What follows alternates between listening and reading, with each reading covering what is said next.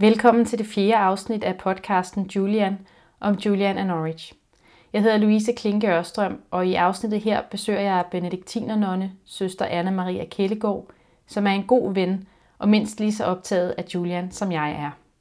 I 2002 udgav hun Kærlighed var hans mening på Katolsk Forlag med citater af Julian af Norwich. Og mens jeg oversatte Julian til dansk, var søster Anna Maria en stor hjælp. I det her afsnit udforsker vi sammen Julians 4. vision med hjælp fra teolog Gitte Buch Hansen sidst i afsnittet, hvor det blandt andet skal handle om påskelørdag mellem Kristi død og opstandelse. En slags mellemtilstand, som der ofte ikke bliver talt så meget om, men som måske har noget at sige til det moderne menneske.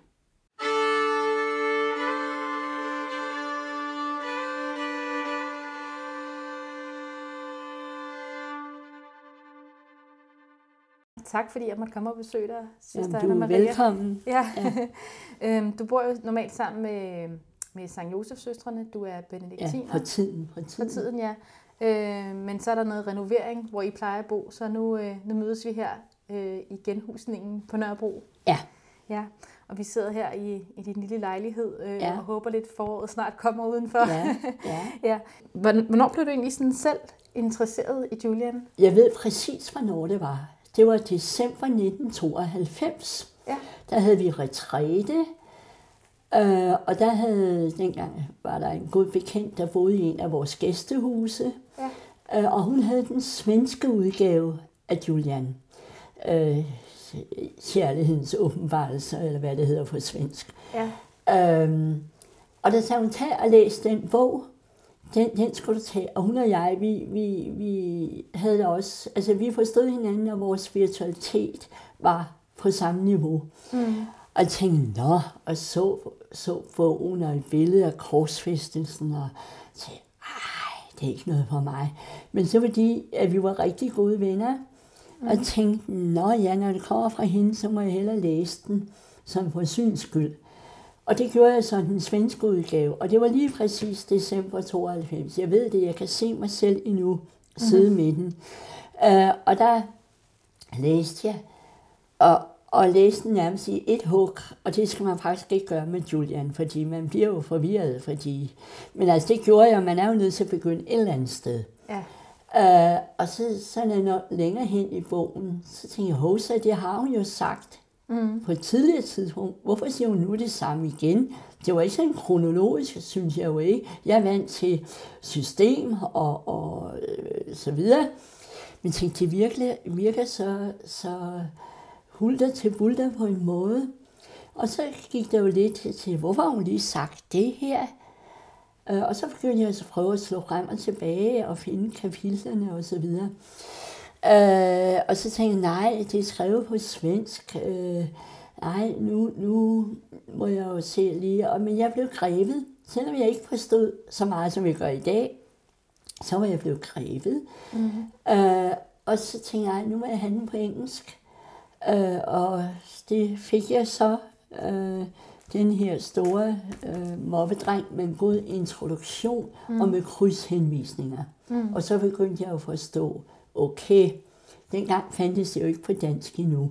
Men, og så begyndte internettet, det var faktisk i 99, jeg kom på nettet, men der kunne jeg så slå en masse op, og så fandt jeg ud af, du godeste, det er jo ikke bare lille mig, der er begejstret for Julian. Og så kunne jeg jo søge og finde en hel masse, og så fandt vi jo også, eller blev ført sammen. Ja. Og jeg tror, har det været i 8, har det ikke været i 7? Det kan godt være. Jeg nævner mig, men altså på et eller andet tidspunkt. Ja. Og jeg blev så glad, fordi jeg tænkte, det er da rart, der er endnu også en dansker, og om det var dig, eller nej, det var via nettet, at jeg stødte på en nonne over i Irland, Anna Maria Reynolds, og så fik jeg etableret kontakt med hende, fordi nu hed vi jo det samme også, og hun havde til med skrevet doktordisputats om Julian i 56 eller i 50'erne. Jeg tænkte, wow, det var dog, så det er ikke først nu, Og så opdagede jeg, at det var jo verdensomspændende, og mange folk, der egentlig var begejstrede for Julian. Nu, du var jo så sød at skrive efterskrift til oversættelsen, min oversættelse af Julian. Og det genlæste jeg lige for nylig her, fordi vi skulle mødes. Ja. Og så tænker jeg faktisk også på det der med nettet, altså hvor meget det egentlig, det har også betydet meget for mig, det der med, at man har kunne finde nogen. Jeg har også siddet der, også før jeg mødte dig, og prøvet at finde andre i verden, der også interesserede sig for Julian, og også skrevet nogen.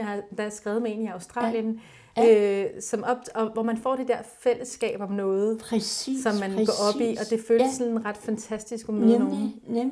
Nemlig. Sådan har jeg det jo også, ikke? Om jeg lige skal fortælle det der med, også en dag så sad jeg på nettet og søgte, og så også historien om, hvordan manuskripterne, og det var nonner, især også benediktinernonner og birgittinersøstre-nonner, de måtte flygte under Henrik VIII og var i eksil i Belgien og i Frankrig. Og alt det der, så søgte jeg også mere og mere baggrundsviden og blev fascineret, også bare af det. Og så på det tidspunkt gik jeg og mediterede over en sætning hos Julian, hvor Jesus siger til hende, jeg er nok for dig. Glæd dig over din frelse og din frelser, så vidt jeg husker. Jeg er nok for dig. I am enough for you.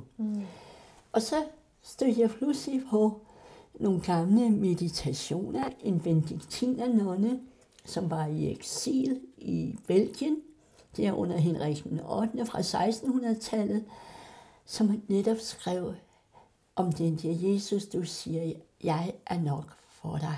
Og hendes tanker og hendes meditation over netop det sted hos Julian. Jeg var ved at trille ned af stolen, fordi jeg tænkte, nej, det er en tekst, der er 600 år gammel, og der er så en benediktinernonne, der er 300 år efter Julian har skrevet det, eller har hørt Jesus sige det til hende, sidder og mediterer over det og skriver sine tanker til det her. Og her sidder jeg i samme orden i Høsterkø og læser det her på nettet. Jeg var virkelig overvældet, og jeg var ved at trille ned af stolen. Og jeg tænkte, nej, og hvad teknikken i dag kan gøre, og hvor meget positivt man kan. Der er en masse skidt og møg, men det her var jo bare, og nu er jeg så printet ud, og jeg har en del af hende med Julian arkiv. Det skal vi måske sige, at i din lille lejlighed her, så har du virkelig et helt Julian arkiv. Ja. Og du er meget grundig. Jeg vil skyde på, hvis du ikke var gået ind i et klosterliv, så var du måske blevet forsker.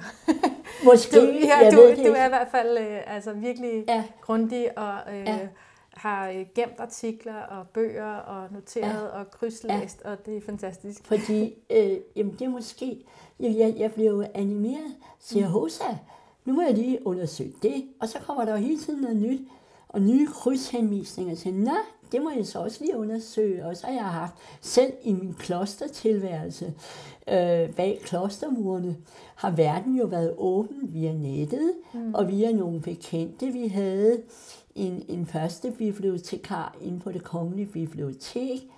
Når jeg så fandt en titel om Julian, eller en artikel, så skaffede han den hjem til mig. Så derfor har jeg fået mange ting, som jeg normalt nok ikke ville have kunne få ind bag min klostermur. Men det har jeg altså formået. Så det var et heldigt og jeg har gemt det hele, fordi det er også, du skriver af det en gang. Ikke? Ja, det er bare et ord. Men når man lever sådan et ordensliv, som du lever, hvad betyder, der er jo alle de her meditationer over Bibelen, men hvad betyder sådan anden litteratur, som for eksempel Julian for dagligdagen? Når man lever et intensivt bønsliv, at det ikke går hen og bliver sværmerisk. Der skal være jordforbindelse, både ned til og op til hovedet.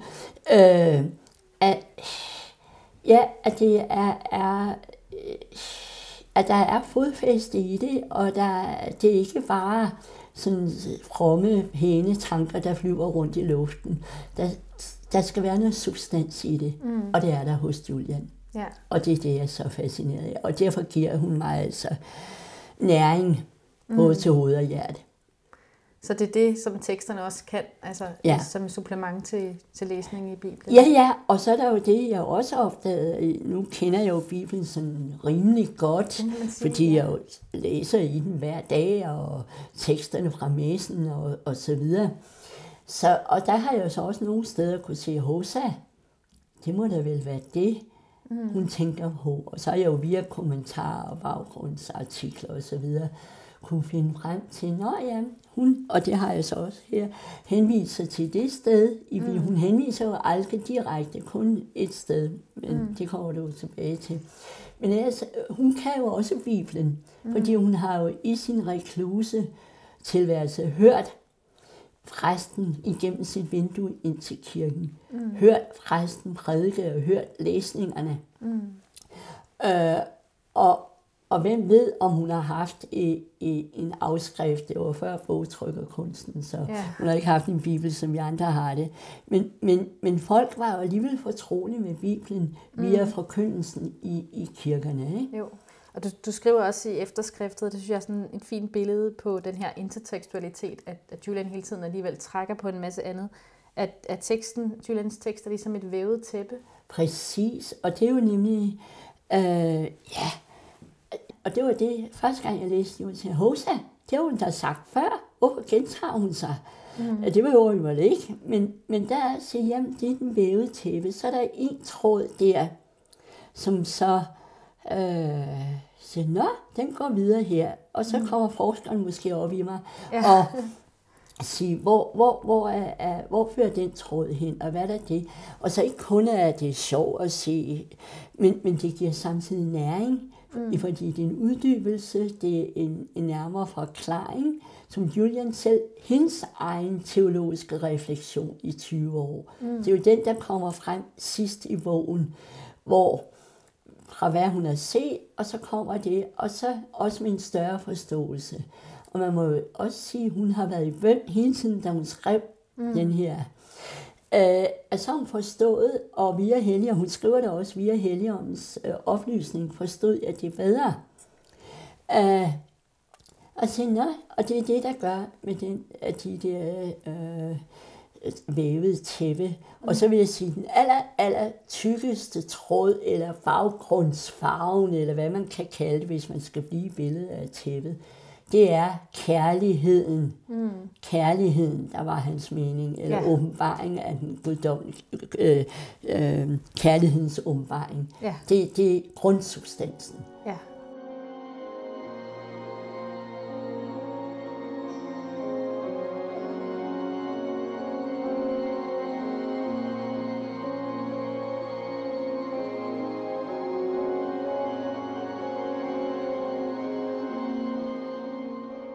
Vi har jo mødtes mange gange og snakket om Julian, men i dag skal vi tale om 4. vision. Ja. Og det er jo en meget voldsom vision, kan man sige, hvor Julian ser Jesu forpinte krop bløde, og bløde i så store strømme, at hun sammenligner det med en slags oversvømmelse.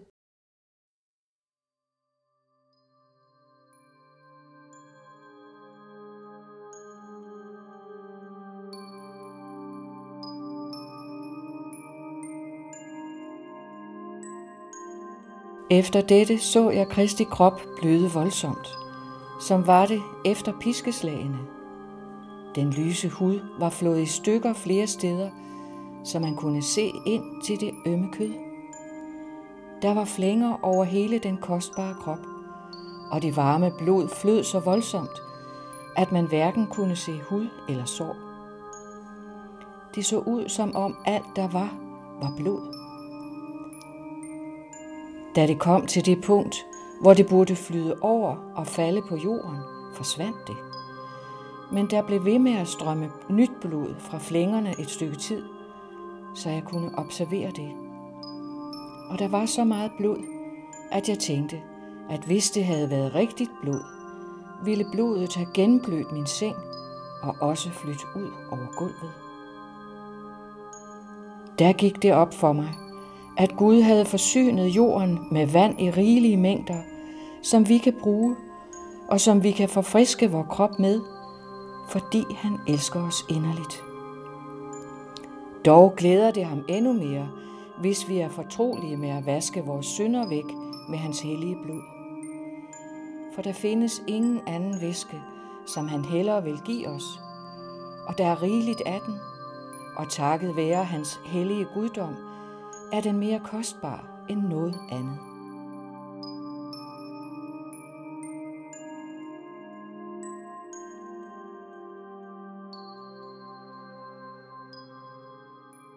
Hvad er dine sådan umiddelbare tanker om det nu, hvor du har genlæst det? Ja, nu når jeg genlæste det, så forstår jeg det også på en anden måde. En første gang jeg læste det til, det var lidt for meget det her med blod. Men så er hun jo kommer med sine teologiske refleksioner, for det har ikke været selve visionerne hos hende, jeg har været betaget af. Det er hendes teologiske refleksioner. Men nu hvor jeg så har genlæst det, så forstår jeg jo også mere, at blodet flyder, og også hvor der står, og det bliver det ved med. Og der udlægger Julian det også implicit, og jeg har så også læst kommentarer også, at det er, hun henviser til kirkens, altså nadveren, og det der flåede vandet, jeg kan også lide med vandet, og det synes jeg var pragtfuldt her. Og så ja, der har så også noget skabelsesteologien igen. Gud har skabt vandet til vores legemlige velvære. Og der bliver vandet og blodet koblet sammen, og det er dåben. Vi bliver så vasket.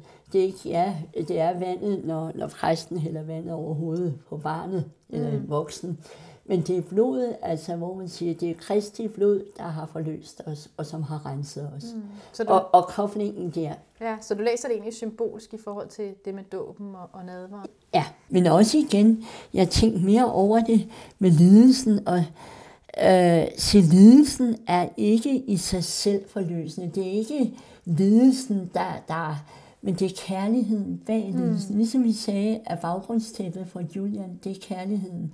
Det er jo Guds kærlighed, som lader sin søn gå hele vejen igennem, da de politiske omstændigheder og ondskaber og hvad ved jeg, har gjort, at han så blev korsfæstet. Det er ikke for at Gud far op i himlen vil sige, nu skal jeg se blod for de onde mennesker. Altså, det er jo ikke hævn.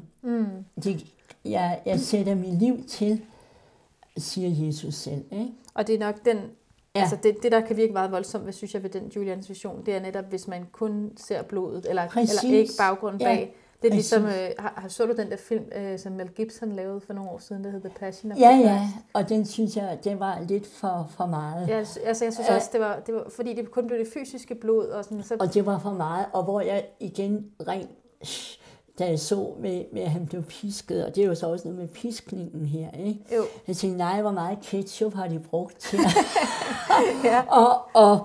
og få det billede frem. Det var bare for meget. Ja. Og så slemt tror jeg altså heller ikke, det har været. Det var bare ekstremt hans udlægning af det. Jo, og man kan også se, uanset hvor slemt det har været og ikke været, så er det i hvert fald...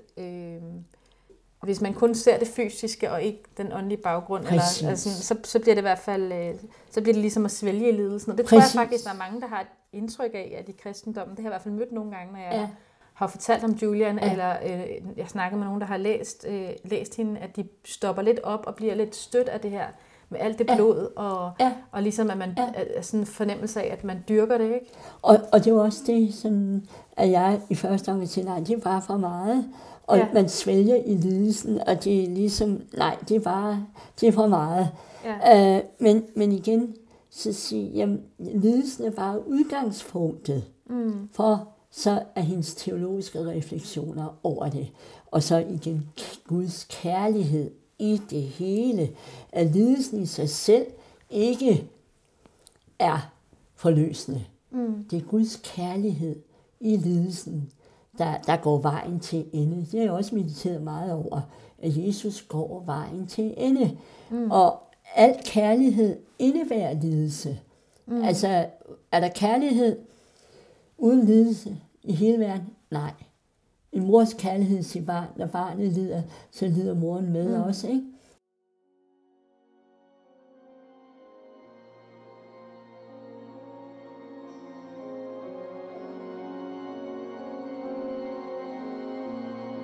Stands op og tænk over det.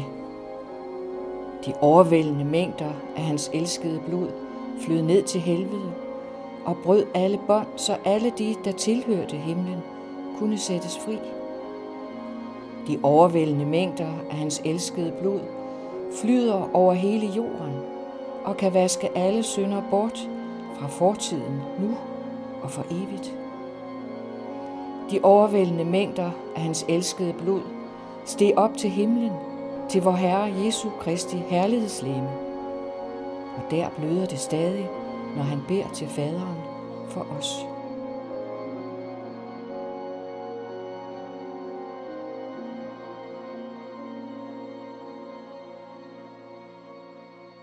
Julian, hun skriver jo i den her vision, jeg ved ikke om det har vi ikke lige snakket om, vi har jo mailet lidt sammen her op til i dag, men hun skriver på et tidspunkt, stands op og tænk over det. Det synes jeg er meget sjovt, for hun har ikke så meget i bydeform, sådan, at nu skal du gøre selv til læseren, men man bliver også bedt om faktisk at meditere over det her, og ikke at bare læse det. Har du tænkt over det, da du læste det? Ja, det kan du tro. Ja. Og netop det er, nu skal jeg lige, jeg har lavet en masse understreger. Ja, det kan jeg se med sådan stands op og se. Og det er faktisk også på latin, der hedder det vacate et videte. Og det er fra en af salmerne i salmernes bog i det gamle test.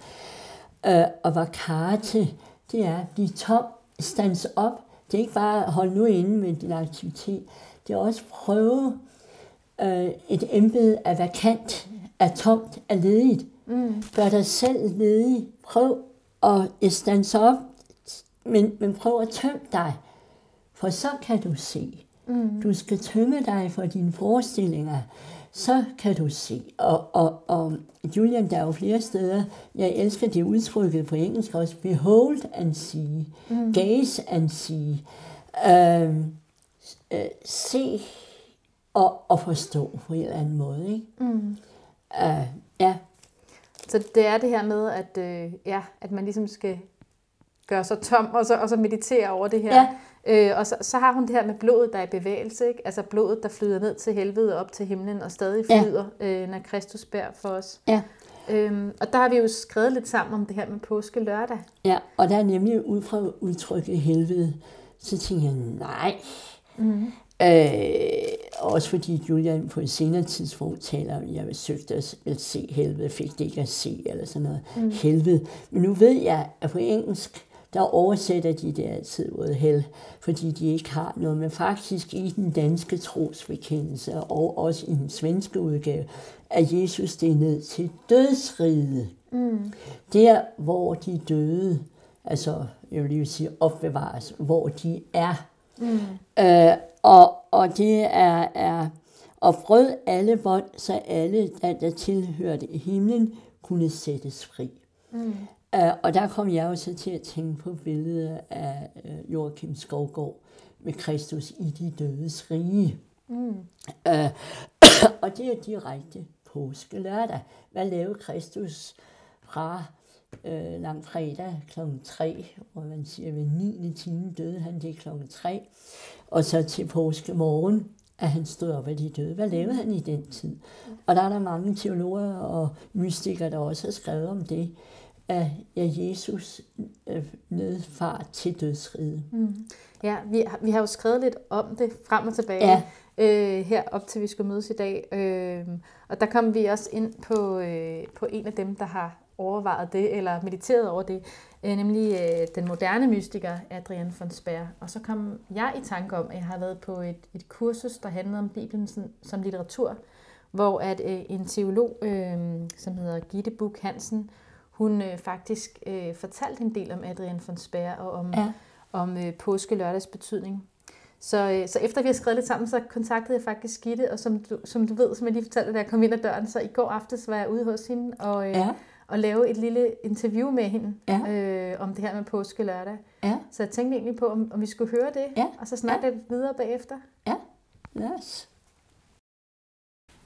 Tak, Gitte Buch Hansen, fordi jeg måtte komme her og besøge dig efter en travl dag med forelæsninger og så videre. Jeg ved, du har beskæftiget dig en del med påskelørdag. Hvorfor er det, du synes, det er så spændende som teolog at beskæftige sig med påskelørdag?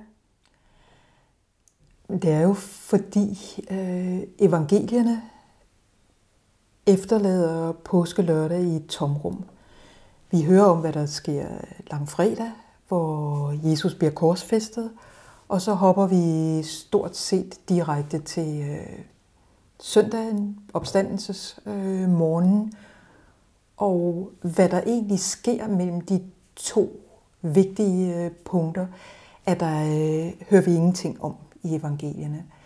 Så det har den der lørdag, hvor Kristus er død, har ligget der som en invitation til andre til at overveje og spekulere over, hvad foregik der egentlig.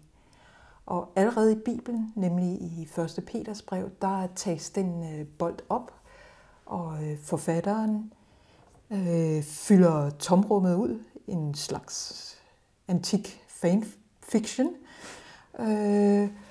og kommer der med fortælling om, hvordan Kristus drager ned i dødsriget for der at prædike for de sjæle, der befinder sig der.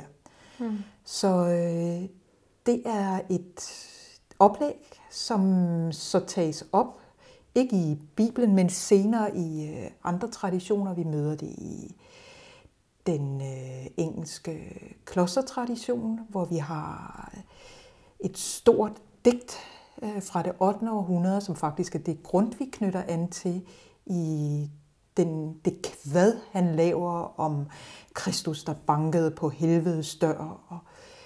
Og det, der ligger i den tradition, som så rækker tilbage til 1. Peters brev, er jo den sejrige Kristus, der drager ned i helvede for at udfri de forpinte sjæle, der befinder sig der. Der er jo så sådan der er en rød tråd, som løber igennem den her tradition, og det er også den røde tråd, som en maler som Skovgaard tager fat i, når han maler sit store maleri, der nu er fremme på Statens Museum for Kunst igen, om Kristus i dødsriget. Og hvor Kristus jo står nærmest som et kors og lyser ind og dominerer hele kompositionen. Men det interessante også i det billede, det er den inspiration, som Skovgaard har haft fra det jødiske dødsrige, som hedder Sheol på hebraisk, hvor han maler den forestilling om døden, som man har i den jødiske tradition. Hvor dødsriget er sjæle der er i live, men uden følelser, uden tanker, som bare er. Så hos Skovgaard bliver det de her tomme udtryk, hvor man godt kan se, at de her sjæle er i live, men der er ikke nogen eksistentiel ytring knyttet til den. Måske lidt alligevel, fordi de orienterer sig alligevel som sådan en form for amøber mod det lys, der kommer imod dem.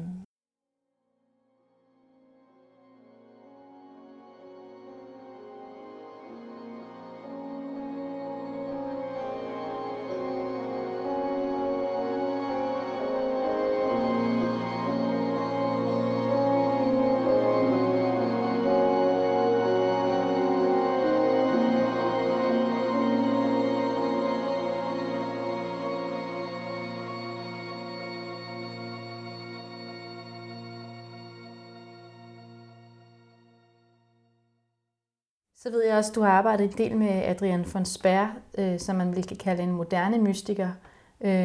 Hvem var det, hun var? Ja, hun er jo, som du siger, måske en af de få moderne mystikere, vi har. Og hun lever jo i det forrige århundrede. Det lyder meget langt væk, det er det jo overhovedet ikke. Men hun lever i et såkaldt johannæisk klosterfællesskab, som slet ikke er et kloster, men et sekulært fællesskab af teologer og andre. Hun var selv læge, som orienterer sig inden for Johannes evangeliet og forstår deres tilværelse i lyset af Johannes evangeliet. Og en af de ting, de arbejder med i det her, det må have været et meget særligt samfund, men påskelørdag, og gik von Speyer ind i en meget, meget dyb meditation, hvor hun fulgte Kristus ned i dødsriget. Altså det foregik på selve påskelørdag? Ja. Ja, okay. Det var vi taler om meditationer, der var et døgn. Det er noget, hun gør igennem 40 år. Meget, meget dyb meditation, meget lang meditation, hvor hun jo følger Kristus ned i Sheol. Og det hun, i modsætning til den tradition, vi så kalder Kristus Victor, som er den, der er afbildet i Skovgaards billede, det som vi hører om i Grundtvigs kvad, hvor Kristus er sejrig i dødsriget, så i von Speyers meditationer er Kristus underkastet Sheol, og de på samme måde som de sjæle, vi ser afbildet i Skovgaards billede, hvor han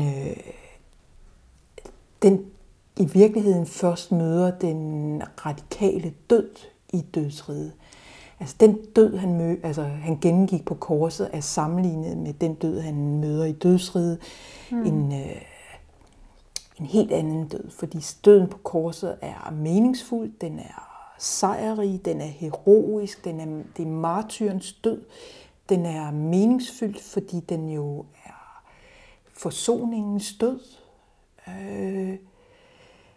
Den giver mening, derfor kan den udholdes. Lidelsen kan man stå igennem, fordi den har et mål. Men ifølge von Speyer er det den lille død, fordi den virkelige død, den venter endnu. Det er der, hvor Kristus ikke længere har magt over projektet, som han måske troede, han var kaldet til. Men det er der, hvor den virkelige opgave ligger. Hvor han bliver underkastet den meningsløshed, den gudsløshed, som venter ham nede i Sheol. Hvor han i den meditation, hvor en af de mange meditationer, som von Speyer arbejder med, også søger faderens blik, men bare møder et dødt, sort øje, fordi der ikke kastes noget tilbage. Jeg kender ikke så meget til Adrienne von Speyer, men lige præcis det billede har jeg læst i den passage, der hedder The Eye of the Peacock, hvor hun beskriver det. Og det er meget stærkt. Altså det her med Kristus, synes jeg, der ser op i faderens blik, og så er det helt tomt. Og det er jo en metafor, en narrativ metafor, men det jo er udtryk for teologisk, det er jo, at det er, her går Gud i synden ind i gudsløsheden. Det er, her kan Gud end ikke mærke sit eget projekt. Her bliver Gud i tvivl om sin egen mening, eksistensberettigelse. Ved at hun lader Gud indoptage sin egen tvivl, gudsløsheden, tager hun i virkeligheden det moderne menneske igennem den, altså ind i den tilstand, fordi den har Gud selv erfaret. Ikke? Det er sådan set den tematik, hun bruger lørdagen til at tematisere. Ikke? Jeg ved, du også har talt om det som en form for traumateologi, det her med påskelørdagen som den her mellemtilstand. Det hænger jo sammen med, at netop, altså hvor teologien ofte kommer til kort over for den traumatiserede tilstand ved at forlange alt for meget.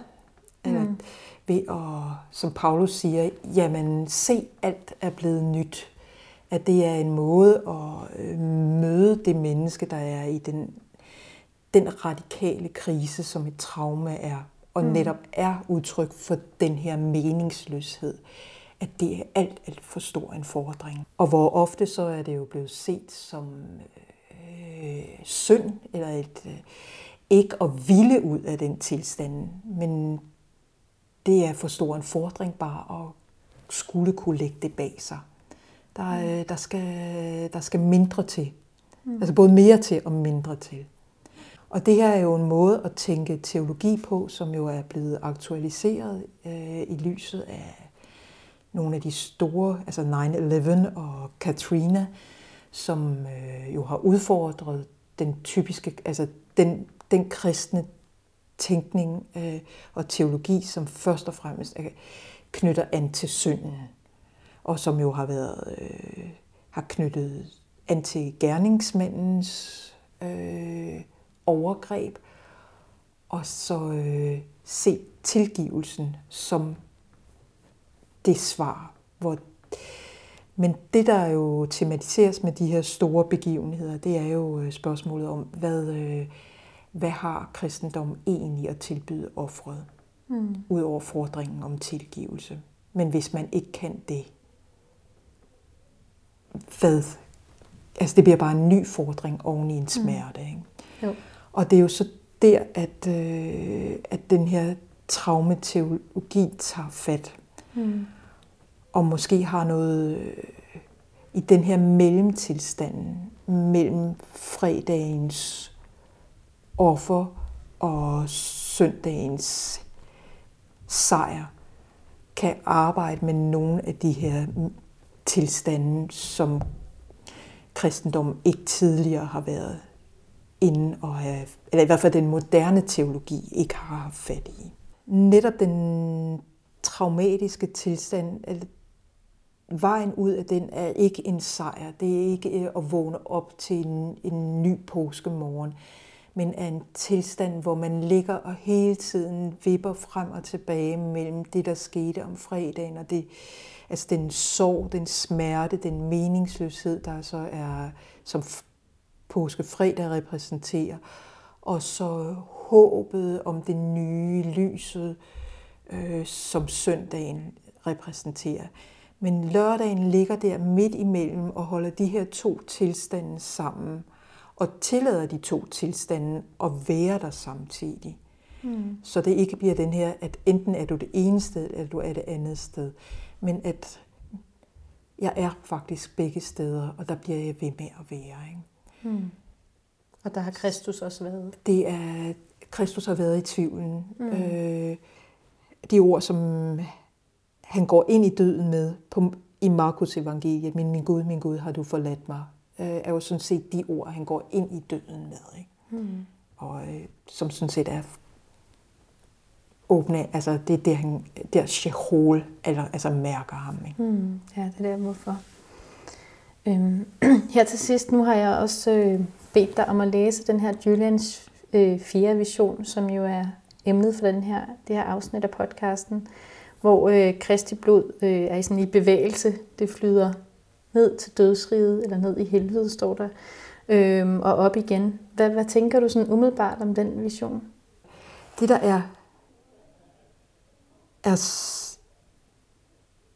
der er så slående, er det der blod, der bliver ved med at flyde, i de mængder, det bliver ved med at flyde, og at det også, altså Kristus holder ikke på noget tidspunkt op med at bløde.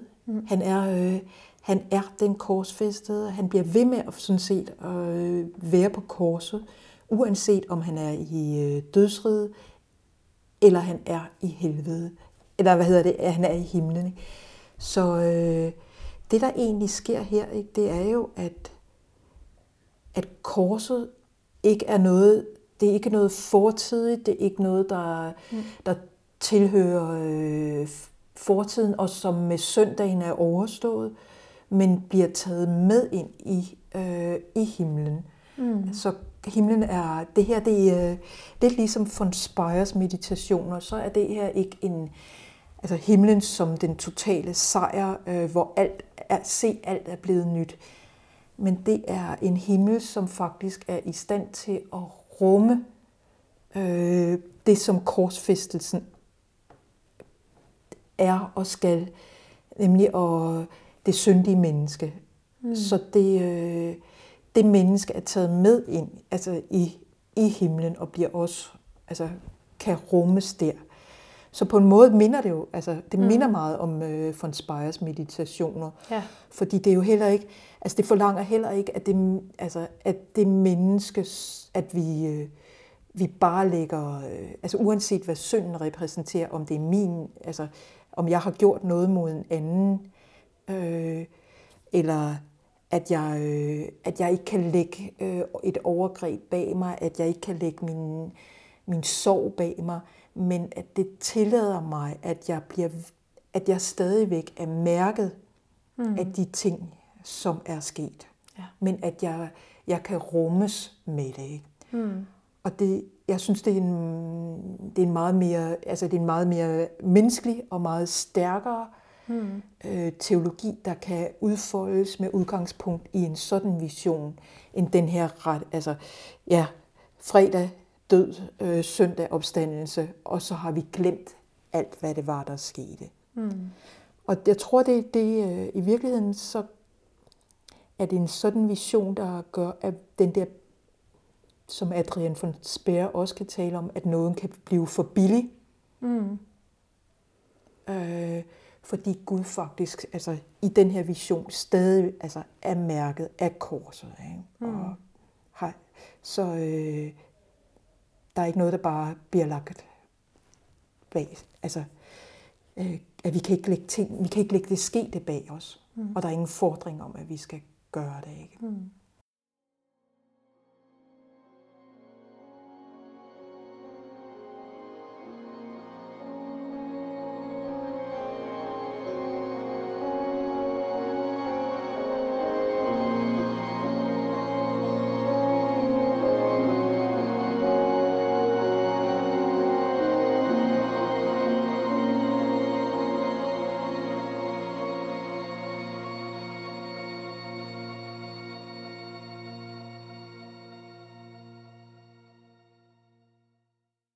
Ja, mens vi har lyttet til Gitte Buch Hansen, der har du siddet og skriblet her, skrevet en masse noter og kommenteret lidt undervejs, søster Anna Maria. Hvad tænker du om det, hun sagde om påskelørdag? Enormt godt, fordi det, påskelørdag har også altid interesseret mig, eller også i munkelitteratur og overhovedet munkens liv, nonnens liv, hvad er? Det er måske i det der ingenmandsland i påskelørdag, og i den katolske kirke, der rydder vi alt, vi rydder alt, der er tomt i kirken. Totalt. Og man mærker det næsten fysisk, når vi kommer ind og skulle bede. Ingenting. Jesus er jo død, men han er ikke opstået endnu. Og det er måske også et godt billede på vores jordeliv på en eller anden måde. Og hvor nu Gitte her siger, at vi skal kunne være der til begge sider. Og hendes introduktion af traumeteologi, det har jeg aldrig hørt før, synes jeg er fantastisk. Fordi nogle gange er det jo ofte med folk med traumer og smerte, jamen det må du se at komme over, bare komme videre, og håbet er der. Men og hvor hun så siger, at fordringen om tilgivelse kan blive næsten et ekstra traume, eller lagt en ekstra byrde ovenpå den sørgende, ovenpå traumatiseret. Men at traumeteologien her kan sige, du har begge dele. Du har smerten, traumet, men håbet er der også, og du er der og har begge dele i dig, og bevæger dig fra det ene til det andet. Og nogle gange føler du smerten mere, nogle gange føler du håbet mere. Det synes jeg var meget interessant. Og så også hendes udlægning af Joachim Skovgaards billede, som jeg synes det var vi jo lige inde på. Er så fantastisk, at der er det, at Jesus, frelseren, som den opstandne der, faktisk er det jo også, kan man sige, lidt forkert, ifølge, fordi påskelørdag er han jo ikke opstanden endnu. Nej. Og det ser han ud til at være her på billedet. Ja, der har man det hele i et billede. Ja, og hvor man siger, det er... Så ifølge det, at påskelørdag er ingenmandsland. Noget, jeg også meget godt kunne lide ved det, Gitte sagde, da jeg talte med hende i går, det var netop også altså det her med kronologien, eller den manglende kronologi, med at skifte mellem de tilstande, også nu hvor det er påske, ikke? Og huske på, at det ikke er sådan en så lang fredag, så er der påske lørdag, og så er det opstandelsen, men at der er den her dynamik på en eller anden måde, og som jo også er meget relevant for Julian-teksten. Hun siger, og det kunne jeg godt tænke mig her til sidst også at komme lidt ind på, at hun taler om måske kan man kalde det Guds sorg, ikke? Der står, at det bløder, der bløder det stadig, når Kristus beder til faderen for os. Ja. Hvad tænker du om det? Jo, men det er jo så også noget med, hvis korset er i himlen hos Gud. Og det er jo så også, vil sige, at Jesus efter opstandelsen viser sig for disciplene, viser sine sårene i siden, og til Thomas, den vantro Thomas, hvis jeg ikke stiller hænderne i hans navlegab, tror jeg ikke, at Jesu efter opstandelsen har de fysiske bevis på, at han blev korsfæstet i himlen.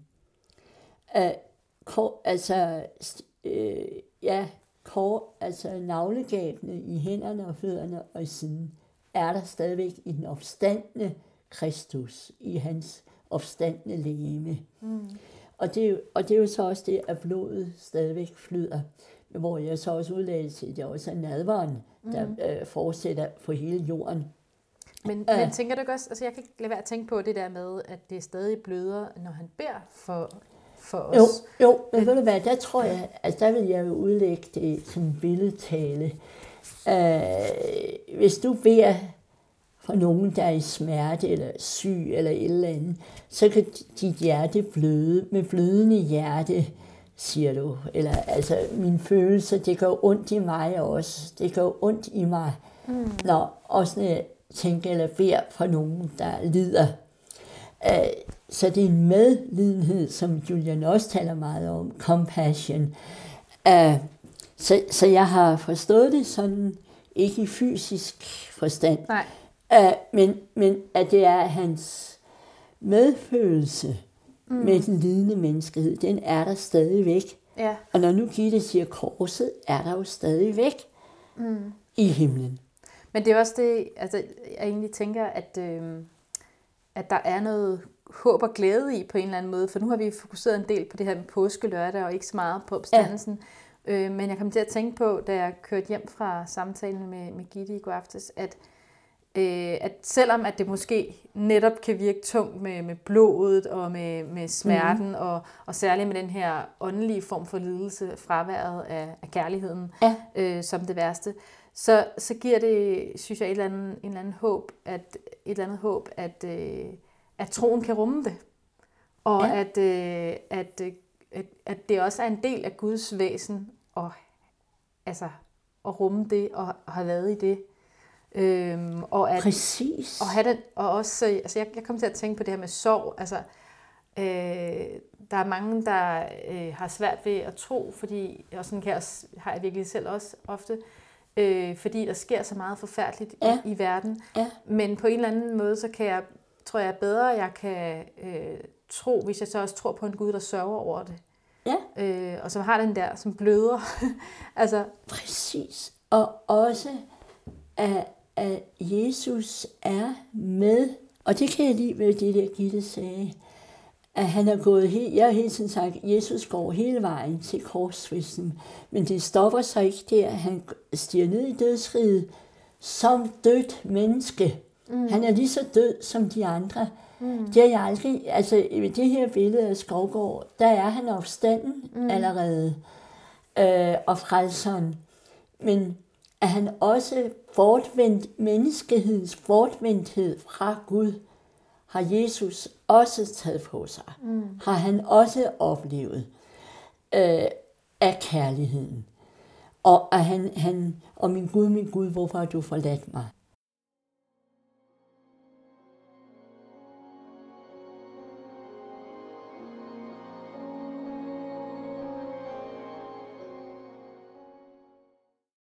Vi skal til at slutte. Ja, der er allerede gået så lang tid. Der er gået så lang tid. Du godeste, ja. Men det har været rigtig spændende at snakke med dig. Det er det altid. Ja, det er det jo, ja. Og vores samtaler slutter jo ikke. Nej, heldigvis. Nej.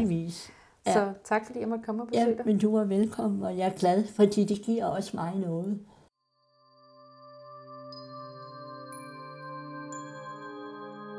Også mange tak til dig, der lyttede med. Grundtvig-salmen Gitte Buch Hansen nævnte var "I kvæld blev der banket på helvedes port", og Joachim Skovgaards maleri, som også blev nævnt flere gange, hedder "Kristus i de dødes rige", og det kan ses på Statens Museum for Kunst. Podcasten Julian er produceret af mig, Louise Klinke Ørstrøm, og kan følges på Facebook-siden Julian Podcast. Tak til Kirsten Grønbæk, som læste op fra Julians tekster. Tak til Michael Rahbæk Andreasen for musikken. Vi høres ved.